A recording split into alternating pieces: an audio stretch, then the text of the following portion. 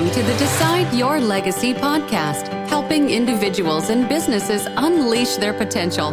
Join us every episode as host Adam Gregg discusses what is holding us back and how to find hope for moving forward.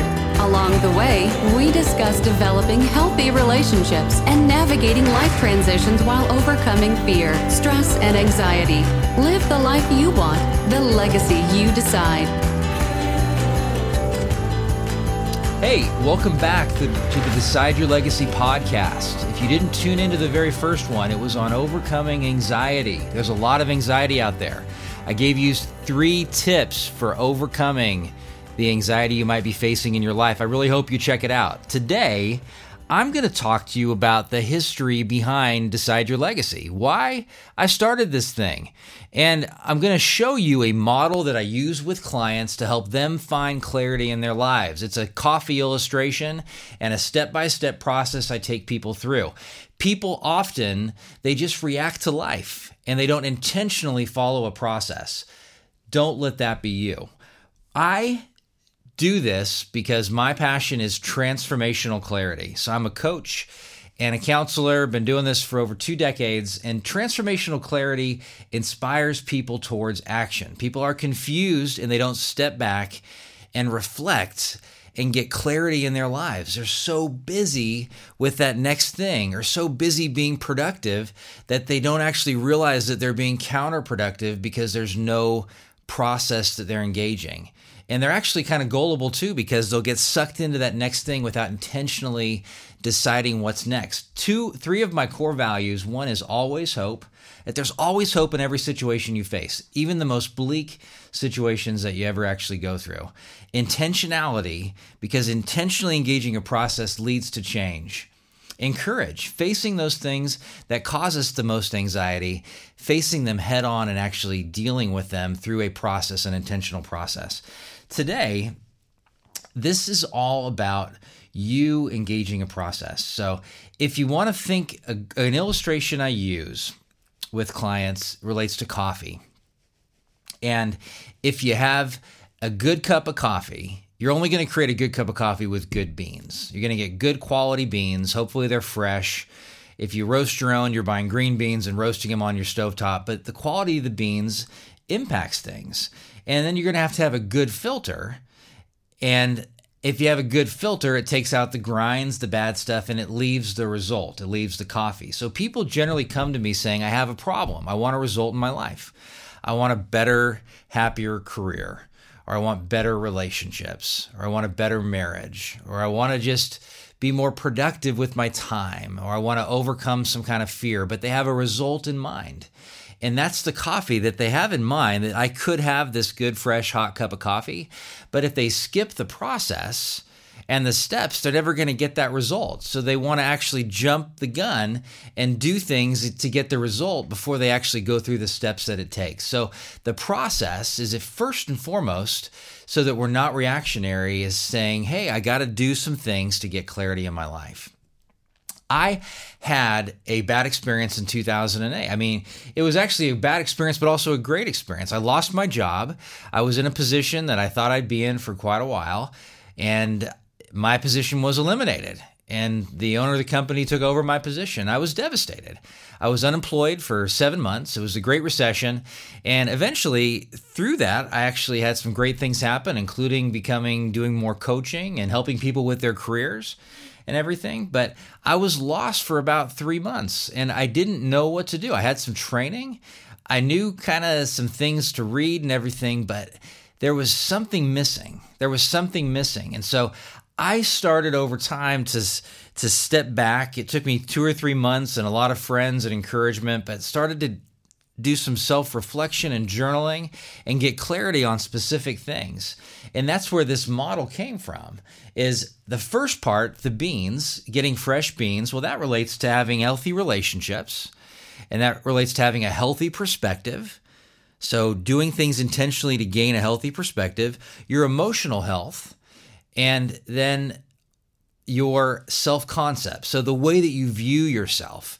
So those 4 things create healthy beans. And your self-concept can be pretty deep, but as we go through this information, I'm going to give you some tips on just some basic things you can do right now while you're listening to this podcast to improve in maybe one very basic, simple way, each of these areas to create fresher, better beans. So the filter process, which takes out the grinds and leaves you with the result, the filter is having a vision for your future. Decide your legacy. Even that name it comes from, I can choose that when I'm gone and I've gone the way of, I'm gone, I'm dead, I'm deceased, how do I want people to remember me? And intentionally thinking about that. But a vision becomes a filter because it takes out the bad stuff. It shows you what to say no to and what to say yes to. It shows you what to say no to and what to say yes to. And the other parts of the filter, one is your core values.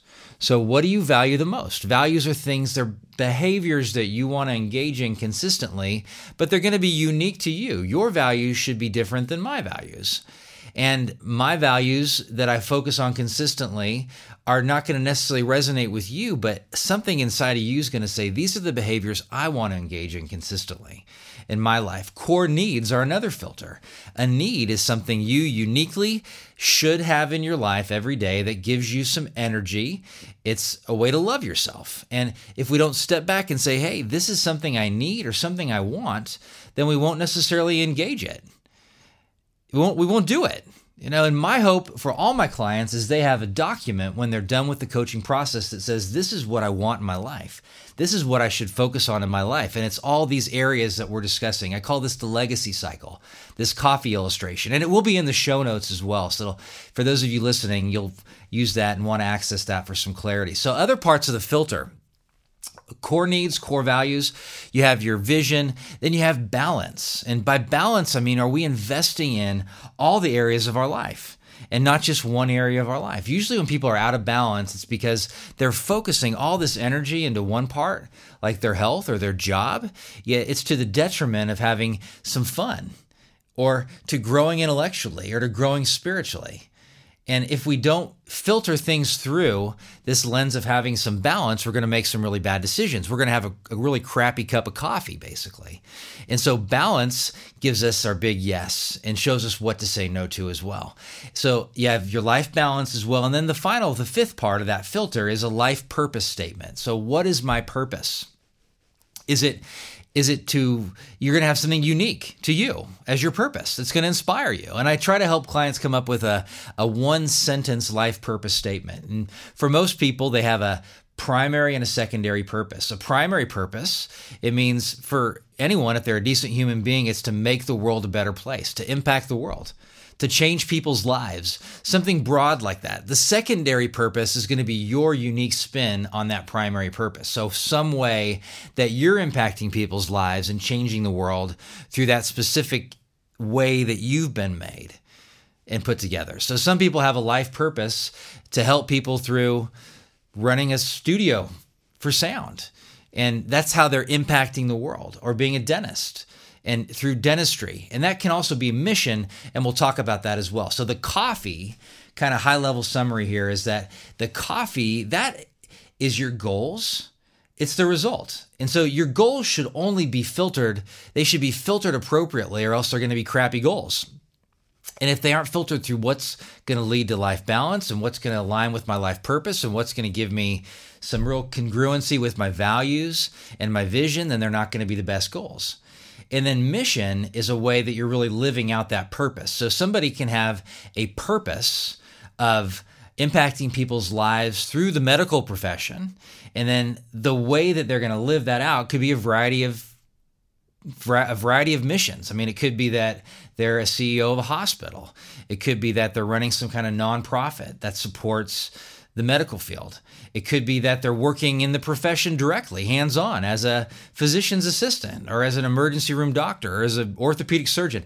That's going to be mission, and that's commonly confused with purpose. So that's your coffee. And then the final part of the coffee is transformational habits. So what am I going to do to support my goals? Our goals are only going to be achieved when they have high-quality habits attached to them, to each of them. And a habit is something that you're going to do consistently. So we have crappy habits. Our goals are never going to actually be reached because we're not doing those things that support those actual goals.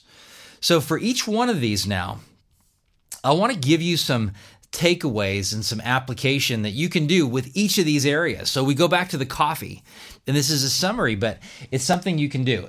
For relationships, for example, you don't have good beans. You do not have good beans. You don't have a good foundation unless you have healthy relationships. So what can you do simply to improve your relationship? So how about just become a better listener? Become somebody that actually paraphrases what other people share so that they can believe and they are convinced that you know that you care and you want to hear what they have to say. Being a better listener actually requires asking really good questions. And great questions I have found usually start, not always, but usually start with a what or a how. How can I support you? Or what's your view on this? Or what suggestions would you have? Or what do you want? What energizes you? How can I encourage you more? If you genuinely, honestly ask questions like that, it's going to improve your relationships. Then you have to listen and then convince the other person that you actually heard what they said. It's a way to work on your relational health, the beans. Emotional health, something very basic, but you may have heard of the concept of emotional intelligence. Emotionally intelligent people are fairly rare, but they do some things really well. One is they learn to understand and identify how they feel. And they learn to understand and identify how other people feel.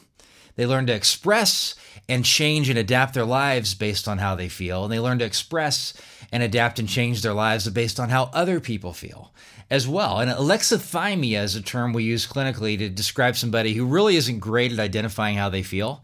And it's a non-clinical term, but it means they have a limited vocabulary. A lot of people confuse. A lot of people even say, well, men don't know how to express their emotions. And I don't think there's any gender relationship with emotions whatsoever. I think there's a lot that ties to how we were raised and what we've learned. But actually, experientially, I really haven't seen anything that would actually say that one gender is better than the other. What I would say is that people practice learning and taking risks and being vulnerable, sharing how they actually feel. So something you could do is simply identify every day a positive and a negative emotion that you've experienced, that you felt. Just what it is. It could be something really like, I feel crappy, I feel tired, I feel discouraged, whatever. But then identify why you feel that way and then what information that emotion is actually giving you. So emotions are like a compass. They give you direction.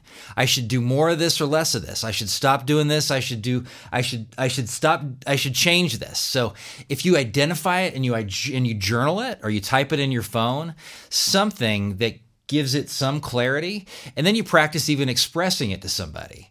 So kind of a weird thing. It'll take some time. It may not feel natural, but I feel excited because I get to do a podcast and I need more of that stuff in my life. I mean, that's an expression of emotion in a healthy way. And I have a bookmark I give to clients actually with all this information as well. And so if you want to and you want a copy of that bookmark, send me an email. I'll send you one. So it just cost me a stamp. I know that. So anyway, so that's emotional health. Then you have your perspective. That's how am I viewing the situation that I'm facing in my life? And a simple thing, and if you've heard me talk before, a way to work on perspective is to intentionally focus on the good things in your life. And what I do every morning, at least I try to every morning, is to identify 5 things that happened yesterday that were positive in my life and 5 things that I'm excited about engaging in later in the day-to-day. And writing that down. I mean, putting it in your iPad, typing in your phone, using a good old-fashioned journal, which I'd highly suggest because I think it's good to learn and to remember how to write things with your hands. So anyway, but that's a way to step back from your life and say, here's some good stuff right now. And even right now, we're thinking, hey, it's a difficult time for people. We're in the midst of COVID-19. And for a lot of people, it's like, man, a lot of things suck in my life and they're not going very well. But if you step back and say, well, here's some good things that are coming out of this. I mean, maybe your kids are more engaged in art and doing things with sidewalk chalk, or maybe your kids are learning how to cook. Maybe they're actually asking you more questions about their schoolwork because you're home with them more, or you're learning to be more creative with your profession. Those are all perspective building activities. And then the fourth part of creating good beans, healthy beans, is your self-concept, self-worth. People can be so negative about themselves, and a lot of that has to do with the way we were raised or trauma in our lives. And so we learn to be guarded and protect ourselves because we don't want to get hurt again. But something I like every client to do, and I walk them through this process, and I have worksheets that go along with every part of this whole process I take clients through, and I spend a whole session or two with clients on most of these sections as well. So it's not something easy, but something simple you could do is say, hey, here are 10 qualities that I have that are intrinsic. That means that they were just given to me. I just have them. I haven't earned them. I haven't actually purchased them. It's not like I have this college degree and whatever, and that's an extrinsic quality. It's an extrinsic thing because I have this degree. But what you learned from that degree, like let's say because you got this degree in graphic design, you're more creative and you're actually better apt to think through this process that's creative and incremental, and that's an intrinsic quality that you gained. It's not one to really be proud of, but I would suggest that you already had some of that even as a kid, because that's why you were interested in that topic in the first place. But those are intrinsic qualities that we should be proud of, and we've just been given them. They're a blessing that we have. It's something that they're God-given. And so we can say, hey, this is good. I like this about myself, and focus on that. And there's nothing wrong with having those qualities that you love about yourself posted in your car or on your bathroom mirror or even tattooed on your leg. I don't care where they are, but something that you actually think about consistently. So those are the beans. The next part is creating the filter. Simple things you can do with the vision is say, hey, look, what are 10, if you look in all the different areas of your life, I like to break life down into 7 different areas, but what do I want my life to be like in this area 10 years from now? Whatever age you are, I'm 46. When you're 56 years old, what do you want this area of your life to be like? So think about your spiritual life. How do you want that to go? Maybe you just want more of the same, or you want more discipline, but something there. How about your intellectual life? 10 years from now, do you want to have read a certain number of books? Do you want to have grown in a certain way, taken classes, gotten a degree, learned how to start a business? What is it intellectually? The third area, fun, social. What do you want that area of your life to be like in 10 years? How about your health? What do you want that to be like in 10 years? Write that down somewhere. Very simple thing you can do. And then the other areas, as I said, 7 areas, your career. What do you want that area to be like? And then the final area, as I mentioned, would be, well, we had health, spiritual, career, your financial. Oh, and family. What do you want those areas to be like in 10 years? In 10 years, take the time to step back and self-reflect. So that's creating a vision. Or you can even go bigger picture and you can go to legacy. How do I want to remember when I'm gone? That's fine as well. The next area, what do you do with life balance? So people often, especially people that listen to podcasts, I think, you're driven. You're potentially a perfectionistic person, which I would suggest that rigidity, perfectionism, all or nothing thinking, it's got to be a certain way, it's got to be a 10. That's the cardinal trait. And I didn't say this, but some famous person has said this, the cardinal trait of mental illness. We're so rigid. We're so tight-fisted with something. We got to be perfectionistic with that thing. And I collect 7-Up bottles simply for the reason that it reminds me on a scale 1 to 10, it's okay to be a 7. I'm better when I'm not perfectionistic. And so in each area of your life, what is a 7? Define what that is. What's a 7 spiritually? Not perfect. What's a 7 with your health? What's a 7 with your family? Maybe you feel guilty and you actually are spending a ton of time with your family and you feel guilty because you have this faulty perspective that you should be doing more. And it's actually, they probably are like, come on, have some fun, Dad. Go do something fun with your own friends, whatever. That's a reality. That's a situation people face. What's a 7 with your health? What's a 7 with your career? What's a 7 with intellectual development? Define your 7 and figure that out. So that's creating a filter for other areas of your life. And another filter is to identify your core values and then to live by them, to align with them. So my core values, 3 top, always hope, courage, intentionality. So decisions that I make, I want to align with those things. I have other core values for the business. Remarkable customer service is one. Pursue growth and learning. I have 6 core values actually for the business. And I have 6 core values, I'd say, that are in my life. They're really, really important. But I have those top 3 that I want to use primarily as my filter. So is it a courageous decision? Is it a courageous decision or not? I mean, that's going to be a filter for me. And it's not that I always follow that, because if you are a close friend of mine, you know the last 4 or 5 years have been really hard and I've hidden out a lot. And I haven't always been courageous.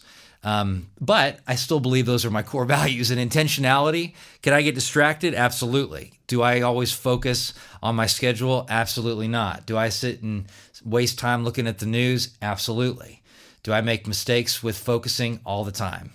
All the time. But if I remind myself that, hey, this is a core value at my core, I know it makes me unique. I know I really find this important. It's going to help me to make decisions. Core needs. I know that I'm a social person. I know that I've been made as more of an extrovert. My family sometimes questions that because, well, I'm 46. I haven't lived at home since I was 18, and those dynamics are different, and we're different back then as a middle child. So a lot of times when I speak up, they look at me like, oh my gosh, what happened to Adam? But really, my personality is pretty extroverted. I need socialization. Believe it or not, even with COVID going on, I'm actually more social than I was a year ago because I use creative ways to connect. I talk to people more on the phone now than I did. I use Zoom more than I did. Relationally, I haven't always practiced what I preach because it's been some hard times, but I believe in it and I know I need it. So that would be a core need. One of my core needs as well is exercise. I need that. I like it. It's fun. I like to say even golf is a core need. I suck at it, but I do like it, and it brings out that hunter-gatherer trait in me as well. So, and I sleep well after I golf too, believe it or not. But I have needs that I've identified. I have to keep those in mind. I will forget them, and I won't focus on them unless I put some energy into looking at them on a daily basis. And then the last part of the filter that I love to help clients with is life purpose and identifying a life purpose statement. One thing you can do is if you go back and do a life timeline, just a real basic one on significant events in your life, and then say, well, when in my life did I feel inspired and energized the most?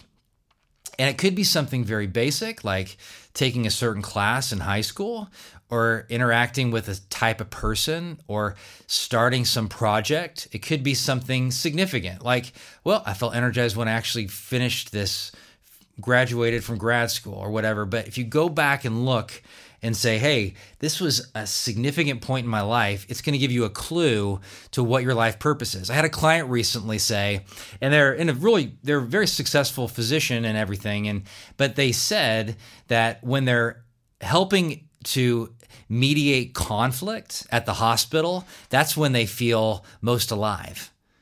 It's more in a political role because they're getting people to talk about things and address problems. And I'm like, because they were coming to me trying to figure out what's next in their life. And that was a major clue for them that maybe they should be in politics. And that's a way to live out their purpose. Maybe they're still a physician, but they're actually getting involved more in the community in a different way. It'll come if you step back, because you're stepping back from the fear and anxiety even to do the self-reflection that's necessary. And so then finally is creating great coffee. So you've created the filter and you've established healthy beans. And the next thing is, well, what's the coffee? And so you have to step back in that process as well.